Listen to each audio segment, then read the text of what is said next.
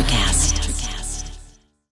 When you need mealtime inspiration, it's worth shopping Kroger, where you'll find over 30,000 mouth-watering choices that excite your inner foodie. And no matter what tasty choice you make, you'll enjoy our everyday low prices, plus extra ways to save, like digital coupons worth over $600 each week. You can also save up to $1 off per gallon at the pump with fuel points. More savings and more inspiring flavors make shopping Kroger worth it every time. Kroger, fresh for everyone. Fuel restrictions apply.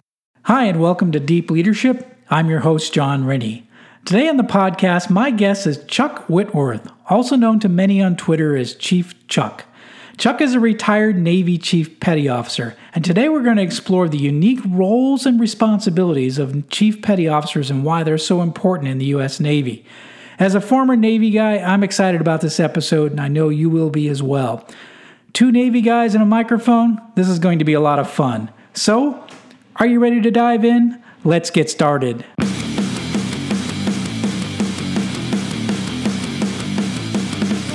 Welcome to Deep Leadership. Leadership is a people business. That's the philosophy of your podcast host, John Rennie. As a former Cold War submarine officer who spent 20 plus years leading businesses in corporate America before starting his own manufacturing business, he knows that leadership matters. Are you ready for some real-world actionable advice from John as well as his expert guests? I'm ready. The show starts right now. Welcome to episode 11 of the Deep Leadership Podcast. Today I'm joined by Chuck Whitworth, who is also known by many as Chief Chuck. Chuck is a retired Navy Chief Petty Officer who served 24 years as a P-3 flight engineer. In his time in the Navy, he logged more than 5,000 hours in the sky looking for guys like me. Yes, the P-3 Orion is a submarine hunter, and we might get on that subject a little bit today. But he came up through the enlisted ranks and became a Chief Petty Officer. And that's one of the most important jobs in the Navy. So I'm excited to have him on board today to talk about that role and his views on leadership in general. So Chuck, welcome aboard. Thank you, John. Thanks for having me. It's an honor and a privilege to be here. Well, I'm glad that you're here. And what I want to do is talk a little bit about your background at first. Tell us a little bit about what you did in the Navy. And also, I understand you spent a little bit of time in the Army as well. Yeah, I did. It was interesting. I grew up in rural Northeast Georgia in the foothills of the Appalachian Mountains, a very small town, less than a couple of thousand people. And I graduated high school in 1981, but prior to that in 1980, I had already signed up for the Army, and I knew I had to get out of a small farming town. Couldn't work in a textile mill or live in a trailer in my parents' backyard. The world called to me, and so I was like, I didn't want to go to college because I was not a very good student. So I just said, I'll go in the Army.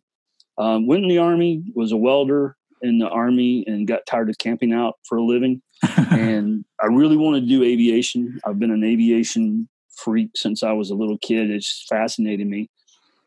The Army said that they would let me fly, but they wanted me to fly helicopters. And at the time, I wanted to work on airplanes. So the Navy took me and started there and was in a helicopter squadron my first tour, H-3s and H-2s. And your listeners are going to have to be really old to remember an H-3 or an H-2. But yeah, then I went to a VP squadron and fell in love with the P-3 and got mentored by a lot of good guys. And they're like, hey, why don't you become a flight engineer? And I did. I became an instructor, made TOPS instructor and flight engineer. Like I said, about 5,000 hours. I got to see the world. Best 24 years I ever spent in my life. But, the thing that everybody can relate to that's ever been in the military is the people. And, when you go into battle with your friends and your family and your brothers and sisters, that's what it was all about. So, yeah, I did that and then retired in 2007. And did like what just about almost every Navy guy does. When he retires, he turns around and goes to work for the Navy as a civilian. Navy, of course. Yeah, so I've been doing that since 2007. Still doing it today. I'm senior program manager, and just taking it from there, waiting to draw my second retirement. That's the way to do it. So one of the things that's interesting, you came up through the ranks in the Navy, and me being a Navy guy myself, the process is interesting because you start off, when you start off enlisted, you're a doer basically, and as you grow in the ranks, you become a leader. You get into more leadership roles until you get to that chief petty officer status where you're primarily doing leadership. So, right. What was the transition like for you? When did you start becoming a leader? How did you get more and more responsibility during your time in the Navy? Well, I think, John, one of the ways that I did it was, I always tie everything back to my dad. My dad gave me a strong Southern work ethic, and he always implored me to just, always try to be better. I remember he told me, he goes, son, I don't care if you grow up to be a garbage man, be the best garbage man there is. But my dad didn't just do that. He led by example. He ran for councilman. He got elected to be a councilman, and part of his job was the sanitation department. And he spent a whole, Saturday riding the back of the trash truck. And as a young teenager or young person, I was mortified. But I learned that he taught me that you learn by doing, and you learn to lead by example, and you don't ask other people to do what you wouldn't do. Right. So I saw this responsibility, and I saw these great leaders that I was around, and I said, I want to do that. So, becoming a plane captain faster than anybody else had ever had on the helos, becoming a flight engineer instructor in, 500 hours, trying to constantly set that bar. But as you mentioned, chief is the pinnacle of it. It is. And the Navy's unique. Up until just a few years ago, the defining thing was you change uniforms as an enlisted person. Right. We still had dungarees when I was in. You lost your dungarees. Mm-hmm. You got your khakis. Today, not so much with the camouflage uniforms, but with that uniform change in the Navy, where we're different than other branches of the service, is for the chief petty officer. The best way I can explain it to people that were never in the Navy is if they were in another branch of a service like the Marines or the Army. Well, the Marines understand, but the Army in particular is just consider a chief petty officer or a senior chief or a master chief. Consider us a warrant officer. Right. We're in that middle management role. We're technical experts, right, but we're also tasked with doing leadership and management. So we're on that balance line. So that was the transition for that is when you get selected for chief, and I was still in the days of initiation, and I'll probably I could write a whole book on initiation, but it need a parental advisory label, right? But we did that, and that transition kind of took you away. That you had to learn to be the leader. That you had to learn to take your hands off. You had to quit being the person to go, just give me that wrench and I'll do it. Right. You had to quit being that person. You had to be let me show you how to do this, and let me teach you how to do it, and let me be accountable for the results and responsible for the results. But I'm going to give you the art of doing it, and you're going to do it, and you're going to do it yourself. And that's a huge leadership lesson right there in itself. So you transition from being the doer to the leader.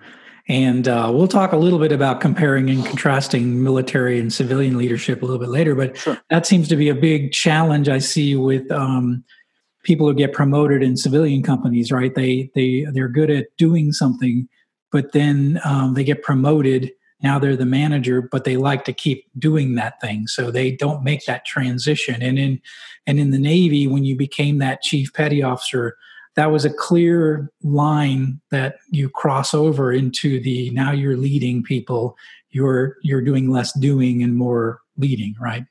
It is. And it's, even in the officer ranks, when an officer, when you go to do your department head tour, when you become selected for the XO, it's still that for us, it's that same transition, and it's a leadership transition of, for me, it was, do I have enough faith? I always had enough faith in myself, and getting myself promoted and being the ranked number one, being sailor of the quarter, sailor of the year, whatever, that was important until you get to that transition point.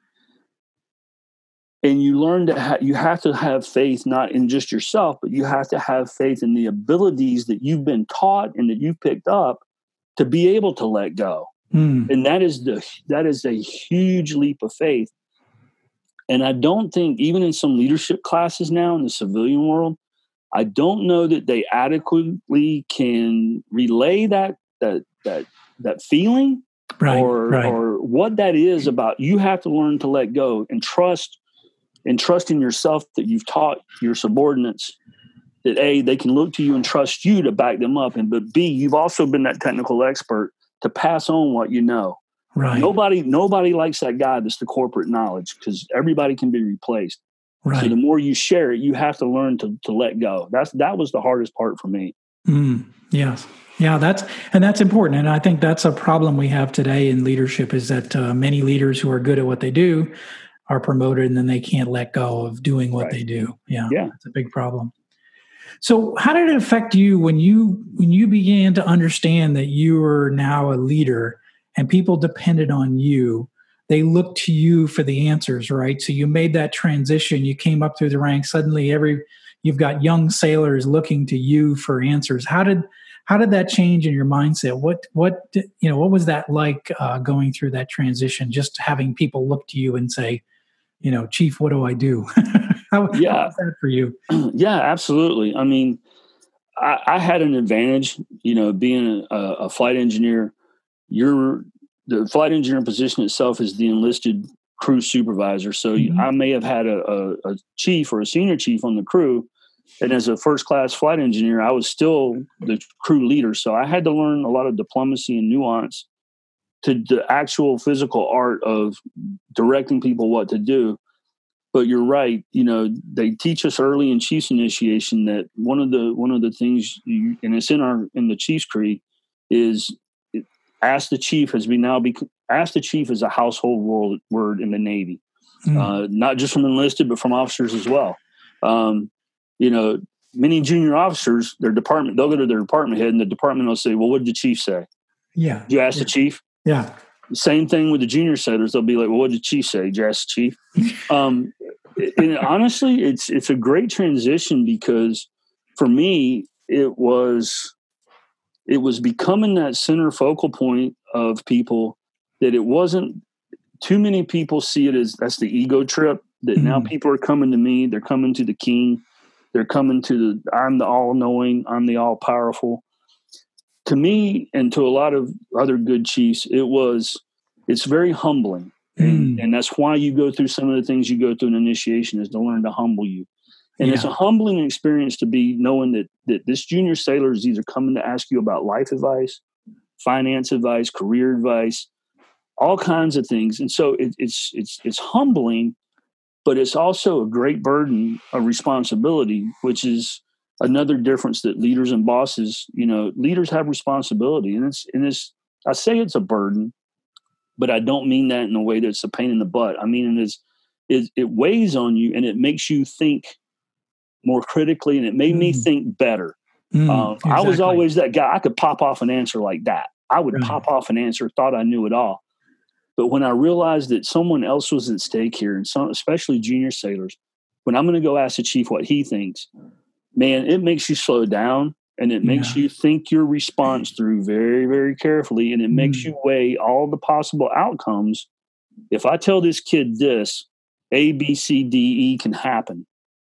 So it makes you really, really, really become a very good critical thinker, and you slow your process down. And so for me, that's what it helped me do is, hey, take everything into consideration, take everything into an account, and also made me way more empathetic than I ever was, because I was that cocky first class that I was that guy.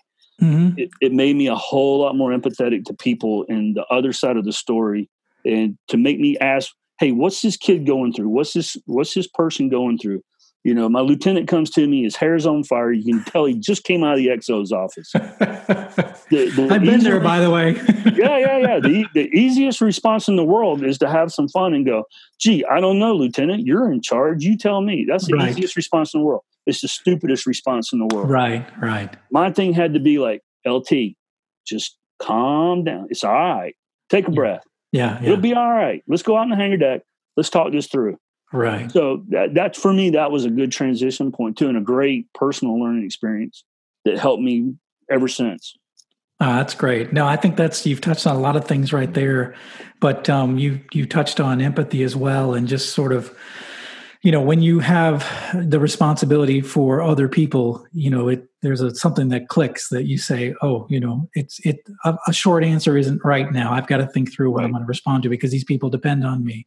And I think and when you recognize that and realize that, then you start becoming a better leader, right? That you recognize that your decisions, your words have consequences and have deeper meaning than just when you are a doer, right? Absolutely. Yeah. So, I touched on this a little bit in the introduction, but in my opinion, and being our former naval officer, I believe that the chief petty officer is a very unique role in the Navy, especially, and I think it's an important role. And it's critically important in our Navy tradition. That is just a role that's always been there, and it's been an important part of the Navy over the years. And you wrote an article on your website, which I really liked, and it was called "What Exactly is a Navy Chief?" And having served with a number of chiefs on my days on the Tennessee, I really felt emotional about that because that really touched upon the chiefs that I served with. It was that personality type. Was just like the chiefs I've served with. So touch a little bit about the Navy chief itself and why that role is so important and what in that, that essay, what were some of the key points of what a Navy chief really is? Well, I think what it really comes down to is the reason we're unique is, in the Navy especially, they recognized, back in 1863 that it was time to recognize the technical experts in their rate. And they also realized, too, that at the time that the Navy would probably never grow to the size of the Army. So we knew there weren't going to be as many officers. Right. We couldn't have a battalion size, on a Navy ship, it's sometimes it's less than 30. Right. Sometimes it's as much as 5,000 on a carrier. In a squadron, it's 400 to 500 people. There just aren't enough officers to go around. And quite honestly, logistically, you can't support that many, bosses. Right. So when we take the charge and we take our oath and creed as a chief, it's explained to us. And it's really one of those things you understand and you gain an understanding that you are not going to be in the spotlight anymore. In common terms, you would be, the Sigma, the shaman. Sometimes you're the conciliatory and the mafia. You're the guy that's got to whisper in the ear, man. You're behind the scenes, and you're actually you're making things happen. Our motto is results, not excuses. So for the chief, and we're also part of our charge is to train junior enlisted and junior officers. Yes. And a lot of officers will take that the wrong way of going, well, I'm not going to take a lesson from an enlisted guy. And that's not the way it's meant at all. That is absolutely opposite of what it's meant. I'm not there to teach you how to be an officer. That's why you went to the academy, ROTC, direct commissioning. You learned to be an officer at Knife and Fork School. I'm not here to teach you which fork to use for a salad. I don't care. What I'm here to teach you... I still don't know, by the way, Chuck. Oh, really? I thought you guys learned it. I don't know. They always say that we learned that, but I don't remember that. Yeah. Well, my job is to take the junior officer who is new to the military environment, probably, has only been around other officers. And there's a reason why they expose you guys at the academy, ROTC, whatever. Your company commander is going to be a Marine gunny or a Navy chief. There's a reason we want to expose you to the perspective of the enlisted sailor, because there's way more enlisted sailors than there are officers. But we need you to make you that leader, to make you that empathetic XO. Well, sorry, there's never been an XO that was empathetic. To make you that empathetic CO, right, and that hard ass XO, right. To make you get to that point as a junior officer. My job was to take and just kind of mentor you and go, sir, I don't know that I'd say that way to those guys. Why don't you say it like this? And then let you go out and you give that command. And all of a sudden the troops are like, yes, sir. Divo said this, here we go. That's the biggest thing in the chief. And the chief also for the junior sailor is I need to train him to replace me. I need to bring them up and make leaders out of them. I need to make them to where they can work with their junior officers When we're all gone, then the tradition of the Navy carries on. Yes. So it's become, part of being the chief is, people will call it, try to compare it in the civilian world. You're a middle manager. Well, you're not really a middle manager at all. You're that go-between. You're that bridge between the enlisted ranks and the officer ranks. Yeah. And you're the flow. You're just a flow of communication back and forth. And it's to get the mission accomplished, to get it done efficiently, and to bring everybody home safely. I'll tell you, Navy chiefs, we're not strategists. People go, the chiefs run the Navy. Well, we do in kind of a background kind of way. But the reason they say that the chiefs are the backbone of the Navy is just like your body. We're the spine, man. We hold all the parts together. We don't make the decision. The brain makes the decision. The arms and the legs execute. We're that person that carries the signals. We're the spine. That's why we're the backbone. Yeah, backbone. I'm not a strategist. I'm not an expert in tactical naval warfare. That's not my job. My job is to let the officers sit and make the tactics and then tell me, Chief, here's what we need to do. Yes, sir. Here we go. And my job is to go to the deck plate and go, and this is a key point that we'll talk about in the difference between civilian and military. My job is to go to the deck plate and not say, hey, the CO, XO, DIVO, department head, LT, they didn't say that. Hey, boys, girls, we're going to go do this. Who said? Chief said. Chief said, yeah. Because if you as the officer made a really bad tactical decision, it's still my fault. I gave the order to the troops. You have to maintain that decorum, the respect, that's tradition. They can get mad at the chief all they want to. I don't care. They can say, Chief, that was a stupid decision. And I'll go, yep, it sure was, man. I guess I should have rethought that. I'll talk to the department head about that. Right. But my job's also to go to the department head before that and go, hey, that's really a bad idea, sir. Why don't we think about this? So it's just that you're the communicator. That's all. Yeah, I mean, you're a trusted advisor to the officer ranks, right? So you're that conduit to the enlisted sailor, but you're also the mentor to the young junior sailors as well. So you're connecting. I like that the backbone of the Navy. In a way, the way you illustrated it, you're not the brain, you're not the arms and legs, but you're connecting everything together. And that's exactly what I saw in my time in the Navy as well. They were that conduit, that connection point between the enlisted sailor and the officers. Yeah, absolutely. Thanks for listening to Deep Leadership. We'll be right back after a brief intermission. Hey, leaders. If you're anything like me, you drink coffee to power through your morning. But what about in the afternoon? For me, I start getting a little sleepy and unfocused around 2 p.m. So I like to do something to get me recharged and refocused. I've tried a bunch of different energy drinks. I've even tried that stuff that's supposed to last 5 hours. Most are expensive and cause you to crash later in the afternoon. I was introduced to a really good product by a fellow veteran. He told me to try Strikeforce Energy. Strikeforce is a veteran-owned company founded by a Navy SEAL, and their products are all made in the USA. Strikeforce Energy is a liquid flavor pack that you can add to any beverage. It has 0 calories, 0 carbs, and 0 sugar. Each pack contains 80 milligrams of caffeine. I actually add 2 packs and a liter of water in the afternoon. I get my water, my energy, and the great taste of Strikeforce throughout the afternoon. I personally prefer the original flavor. Strikeforce Energy is offering a discount to all the listeners of Deep Leadership. Go to strikeforceenergy.com and enter the discount code IHaveTheWatch, one word, IHaveTheWatch, for a 20% discount on your order. Strikeforce Energy, fuel for your fight.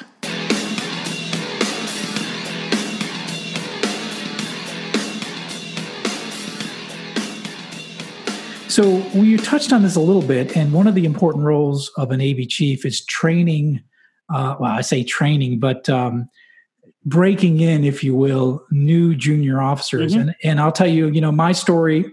I showed up to the USS Tennessee. I was an 01. I was an ensign. That's a butter bar. That's pretty much the lowest thing in the Navy.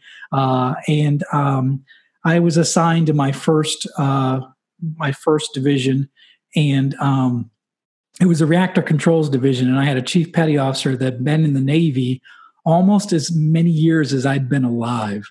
And so, as a young junior officer, I found myself in a really interesting position. So how do I effectively lead this group of men when I have a fraction of the experience of the chief in this division. So talk to me a little bit about, some interactions you had with junior officers, and what were the junior officers that did it right? What did they do right? And what did you look for the right type of personality in that leader? Because I'm sure you get all sorts of types depending on where they got their commission and their attitude towards enlisted and what have you. Yeah, absolutely. I mean, the short answer is what I looked for when we get a new corps of officers to come in that would check in. Typically they get to the squadron. They would already be a lieutenant or lieutenant JG because they'd gone through flight school. Right. They'd gone through primary and secondary. They had to go to the RAG and get their training. Every now and then we would get, a maintenance. We get an LDO. LDOs are different though; they're easy. Yeah. We get one that was just a maintenance rate or a technical rate that came in as an ensign, and we also got a lot of academy over their junior senior year. They would come out. We called it summer camp. Yeah, midshipmen. But they'd come to the squadron. So, inevitably they got turned over to the chief's mess, which was I wouldn't have wanted to do that, but anyway, they. The first thing you look for is just the willingness to listen. Yes. Thank you. And it's that way with everybody, man. Mm-hmm. When you're new, you got 2 ears and one mouth, shut your cake hole, listen to what I have to tell you.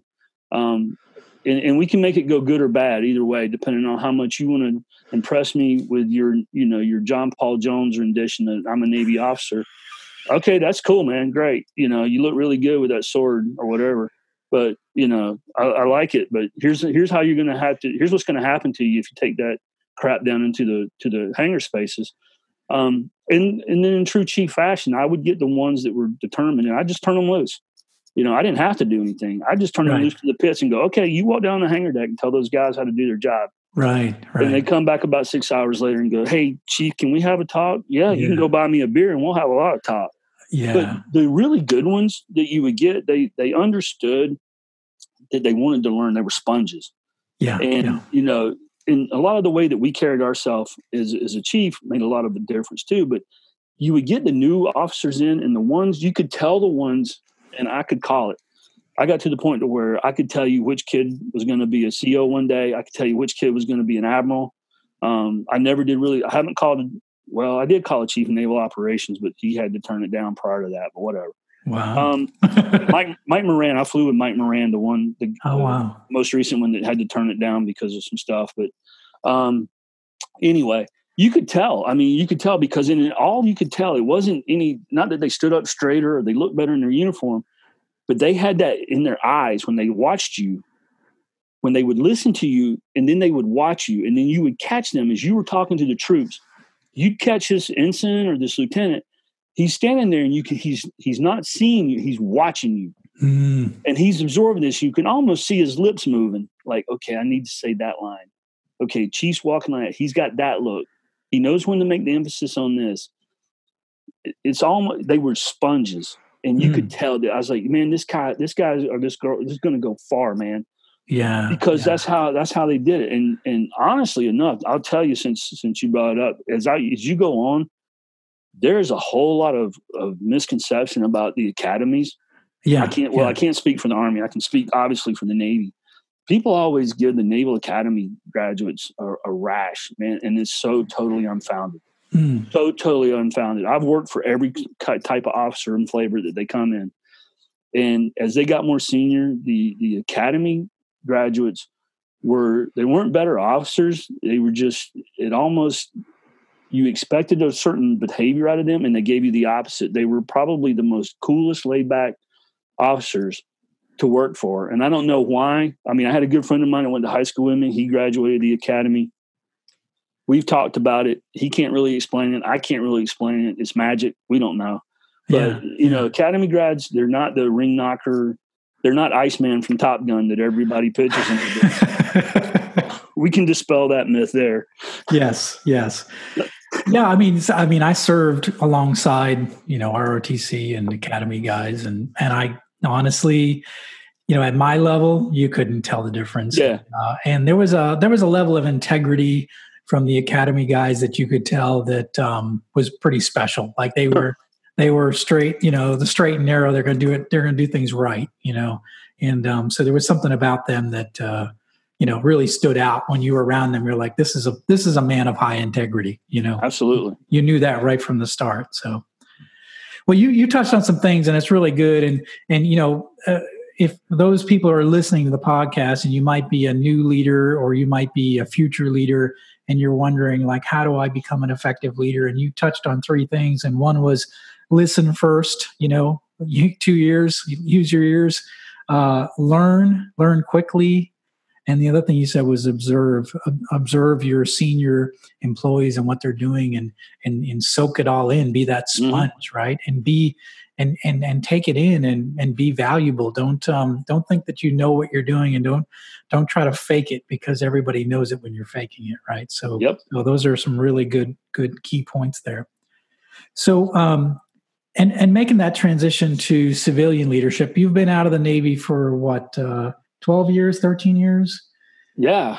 And so you've had a chance to see civilian leadership now too. So compare and contrast, what do you see different between leadership as it's practiced in the military and then leadership as you see in the civilian world in general? I mean, maybe not so much your work, but in general, what you see. Yeah. Well, in general, yeah, because I've worked with industry, the Boeings, Lockheeds, everybody, small manufacturing companies, metalwork. The thing that I see, and you touched on this, and this is one of the things that when I first started following you, one of the things that you touched on that it drove me backwards in my chair, because I'm like, this is exactly what I'm thinking. One of the big differences is leadership isn't taught. It's not a focus. Yes. Just like for a doctor, nobody tries to teach them bedside manner. And that should be the first thing they should be trying to teach them. You go to school for business degree, the first thing, if you're going to get out into the business world, the first thing they should start teaching you is this is how you lead. There's a difference between management and leadership. Anybody that's ever been in school, we know transactional, transformational. We know all that. But seeing how do you put that in product? What is transformational? What are some examples of that? Yeah. We need to focus on that. That's the first thing, is it needs to be more focused on, because in the military, if you show any promise whatsoever, your leaders are going to start poking you to learn to be a new leader. Right. Take my place. Somebody's going to have to always be training your replacement. Right. I think in the civilian world, too many people think that I am not expendable. I'm irreplaceable. The company would fall apart if I left tomorrow. Right. I have to be that one that goes in. They can't do it without me. Well, that's wrong. So that's the first thing. I think the second thing is too many people confuse in the civilian world. They confuse boss with leadership. We all know that's not the case. You can be in charge, and that's fine, but you can be the third guy in line and be a better leader than the guy in charge. And as the guy in charge, sometimes you need to recognize that the third guy in line to you is a better leader than you, and let him step up. Right. Put your ego down.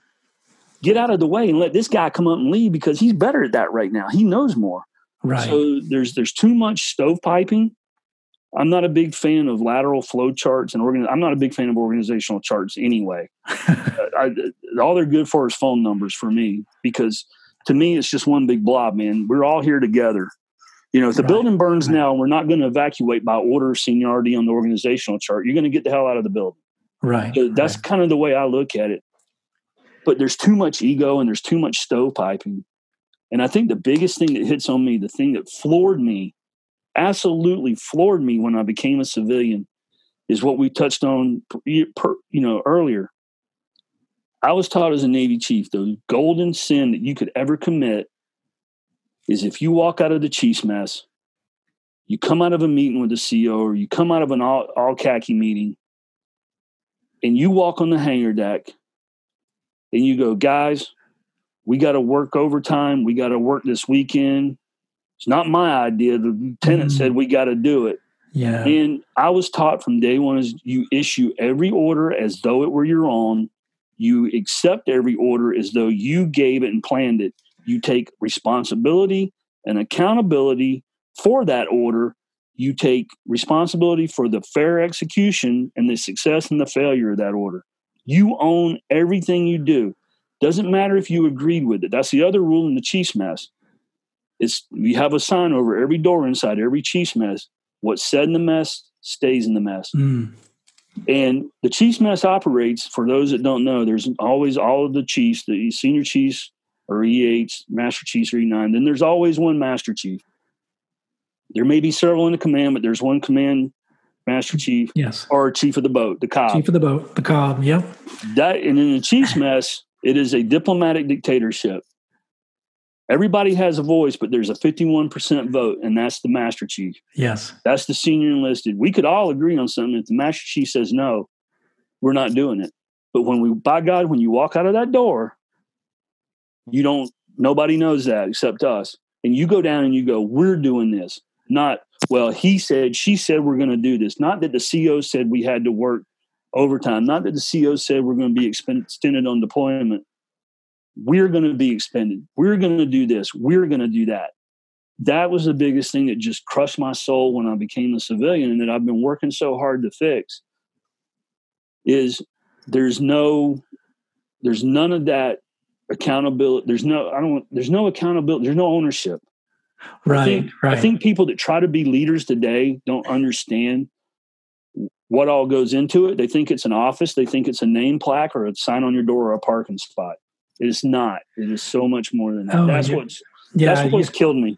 Yeah, no, I agree with you. That's the thing I talk about the most in my books and in my writings. Is it's just, if you're in it for the perks, the parking spot, the corner office, you're going to be sadly mistaken. You're going to be a terrible leader, right? Because everybody knows that you're just in it for the perks or the paycheck or the bonus or what have you. And I think. What you touch on, the military leadership was, you are responsible for that group of people, that mission, and you can delegate the authority. You can charge somebody with getting something done, but ultimately you're responsible for the mission and the people. Yep. And we tend to turn that around in civilian world. We delegate responsibility. We say, okay, if anything goes wrong, you're in trouble. Yep. But we keep all the authority. The leaders want to keep all the authority to themselves, where you got to get approvals for everything. So we switch it around a little bit in the civilian world, to the point where people get frustrated because they don't have the right authority to do their jobs, and then they're held accountable for the results. And it's just the opposite. Absolutely. But my experience in the Navy. So it sounds like very similar to you as well. I mean, do we still have time for like one quick anecdote? Yeah. For me, recently in the civilian world, taking over a team, part of my team is offsite. They're remote over in Indian Head, Maryland, about 30 miles away. They are a branch of mine that I pay for, but we share we share command authority over them, whatever. But they've been in a culture for the last 7 years of a micromanager. To the extreme of you don't send emails without me looking at it first. Oh boy. You don't get on the phone and talk without me listening in. You don't put this out. We put some new people in place over there, but I still have this team, and I've been so frustrated in the last 7 months of working with them. I get frustrated because I keep telling, I was like, question everything I say as the boss. I'm like, question everything I do. Challenge me. I wish you guys would challenge me. Sometimes I want to say stupid stuff to see if anybody's going to call me out on it. Right. It's like, we should be asking, why can't we? Why don't we? Why shouldn't we? Why aren't we? Right. I was like, why me to death? That's my job. That's why I get paid more than y'all. Right. Why me to death to make us better? And they won't do it. I'm like, you guys can send an email. You don't have to do this anymore. You're getting paid an amount of money. I'm giving you the trust. I'm giving you the authority and the responsibility to do this job. You don't need to check in with me. And they won't do it. So it's almost like, they were in a cage for so long that you open the cage and you say, come on out. You don't have to be in this cage anymore. And they refuse to come out, because that's how they'd operated for so many years, right? Having this micromanager who controlled everything. I told my bosses some of my frustrations, and it finally came to me when I was reading out of your book, and I don't know if you've ever read It's Your Ship, the story of the boat. Yes. I read through all this stuff, and it came to, I had this thing, I'm like, you know what? I was like, these guys, I've given them the power. I've made them lions. I'm like, you're a lion. Roar. Go out, be a lion, be savage. Right. But they were a lion in the zoo. And so, if I imagine a little cub lion that was raised for 20 years of its life in the zoo, if one day I come in and I throw open the door and I go, be free, little lion, be free. Yeah. He's going to step outside the door and look around and go, whoa. Yeah.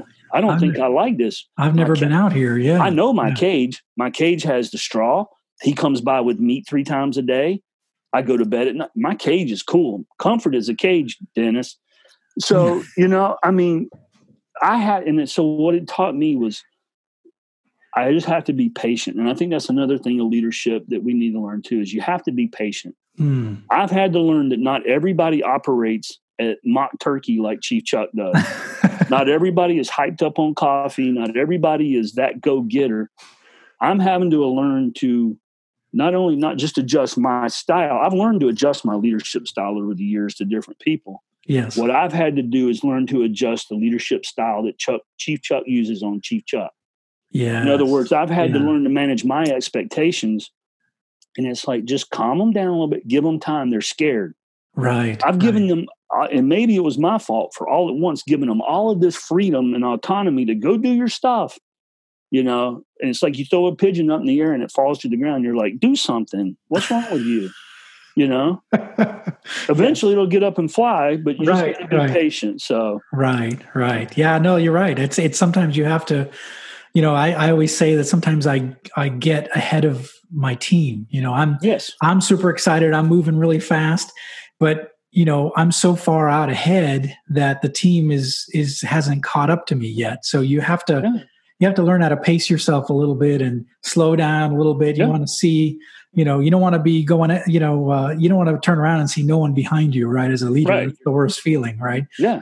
So you have to slow yourself down. You have to, set the pace, and it takes a little time sometimes for people to recognize your what you're trying to do. So for me, I've had to slow myself down as well too, to try to make sure I don't get too far out in front of my team. Yeah, absolutely. Yeah, that's great. So a question for you. I've been asking everybody that comes on the podcast. So in your opinion, what are some characteristics, and we touched on some of them, but what are some characteristics of a great leader? What are some characteristics of a leader worth following in your opinion? I think, if you can sum it up, it's the thing that has always stuck with me the most with the great leaders that I have, that I considered that, the commanding officer that I'd walk through the gates of hell for, all the great bosses I've had that I do the same thing, is they treated me with respect. They respected my abilities and they respected my voice, that I was a valued part of the team, but also that they were willing to do exactly what I would do. They would suffer with us and they would celebrate with us. A CO that sits there, we're working late trying to change a prop on an airplane. We've been there 18 hours and he's sitting in maintenance control and he's ordering pizza for the maintenance crew and he's not going home. He's the last one out the door. They're with you. You know that if worst comes to worst, the best leader is going to have your back. Yes. That's the best quality, is I know that my boss or my leader is going to have me. If all else fails, somebody's got my back. Yes. That's what makes a great leader to me. Yes. Oh, that's great. And there's actually a chapter in my book about a leader that had my back. And my new book, I've actually talking about my commanding officer who had my back in a very interesting situation where I chewed out somebody who outranked me. So, and I was in the right and my captain backed me up. So, well, and having that leader like that, that'll back you up, is a really powerful feeling as a I think it's a powerful story on one of your earlier podcasts too. Even in your civilian world, you're testing the product and the test failed horribly. Yeah. And you called your boss and he's like, all right, you know what went wrong? Yeah. All right. You going to fix it? Or are you going to keep talking? Yeah, I'm going to go fix it. Okay. Yes. That right there, man. And that guy, you said it too. And I felt the same way listening to it. I wanted to work for that. I don't even know who that boss is. I don't even know what widget y'all make, but I wanted to go to work there. Yes. Yeah. Because I would go to hell for that guy, man, because he's got your back. Yes, absolutely. and he's a great leader, great man. He actually heard that episode. His name's Bill Book. He heard that episode, and he said I remembered it well. So it's pretty neat that he was able to hear that. So yeah, very good. Well, I appreciate your time, Chuck. This has been really insightful. I think the role you served in the Navy is a very unique role, and I was super excited to have you here to kind of share the nuances of a Navy chief. It's a very historical position, very traditional position, very important position in the Navy. And I certainly wouldn't be where I'm at today without the great chiefs that I served with. So I really do appreciate you being on the show. So how can people get connected with you? I know you're writing a lot of leadership articles. You have a website. You and I are connected on Twitter. You're very active on Twitter. So, yes. So how can people get connected with you? The best way to connect with me is on Twitter, at Chief Chuck 2K. That's the easiest way to get a hold of everything that I do in my bio. If you go to my profile page, it'll take you to my blog site. It'll take you to a couple other things. I have a pinned tweet. I also have another alternate Twitter site. It's Fortis Leadership, and that's at Fortis, FORTISDUTUS. Fortis Ductus, which means always strong, or always leader, or always discipline, or something. I came up with something. But I'm trying to transition that over. It's going to be a leadership site. It's still a work in progress. I've got to learn to separate my antics on Twitter from what I really want to talk about, which is leadership. I can't pass up a good dad joke. So you are a master at dad jokes. We didn't bring that up, but if you follow Chief Chuck, he's a Chief Chuck 2K, right? At Chief Chuck 2K. You have to follow him just for the dad jokes. If even if you're not interested in leadership, which I hope you are, you should follow just for the dad jokes. No, that's the easiest way to get a hold of me. So and I appreciate you having me on. I love talking about leadership. I think it's important, and I think it's important for the next generation to learn how to be good leaders. So, absolutely, I agree with you 100%. So, I will go ahead and I'll put all those links in the show notes. So you can, if you look at the show notes, those that are listening, go to the show notes, and I'll have links to everything that Chief Chuck does. And you'll want to follow him on Twitter like I do, because it's always really good, insightful comments every day. So you want that in your feed. And, social media can be a good thing if you set yourself up right. You can sit there and debate and argue with people all day long, or you can learn something. And I choose to use Twitter as a learning tool. And I'm learning from guys like Chuck every day. So thank you, Chuck, for being on. Oh, thank you. And thank you for doing this, because it's been a great inspiration to me, and seeing all the great leadership stuff we have on social media is very heartwarming. Gives you hope. Yes, it really does. So I encourage everybody to connect with Chief Chuck, because if you want to be a great leader, you really want to listen to the lessons of people that have been there, done that, and you want to spend time with people who've been in the trenches for years. So thank you, Chuck, for all your insight. I really appreciate it. Thank you. All right. Well, that's it for today. And thank you for listening to Deep Leadership. If you like this podcast, please subscribe and share so we can continue to build a world with better bosses. Till next time, this is John Rennie saying take care and lead well.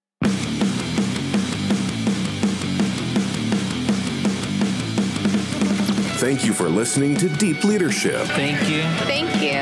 Thank you, thank you, thank you for all you do. We hope you enjoyed today's episode. For more information and updates, please visit our website at www.deepleadershippodcast.com or johnsrennie.com. Until next time, take care.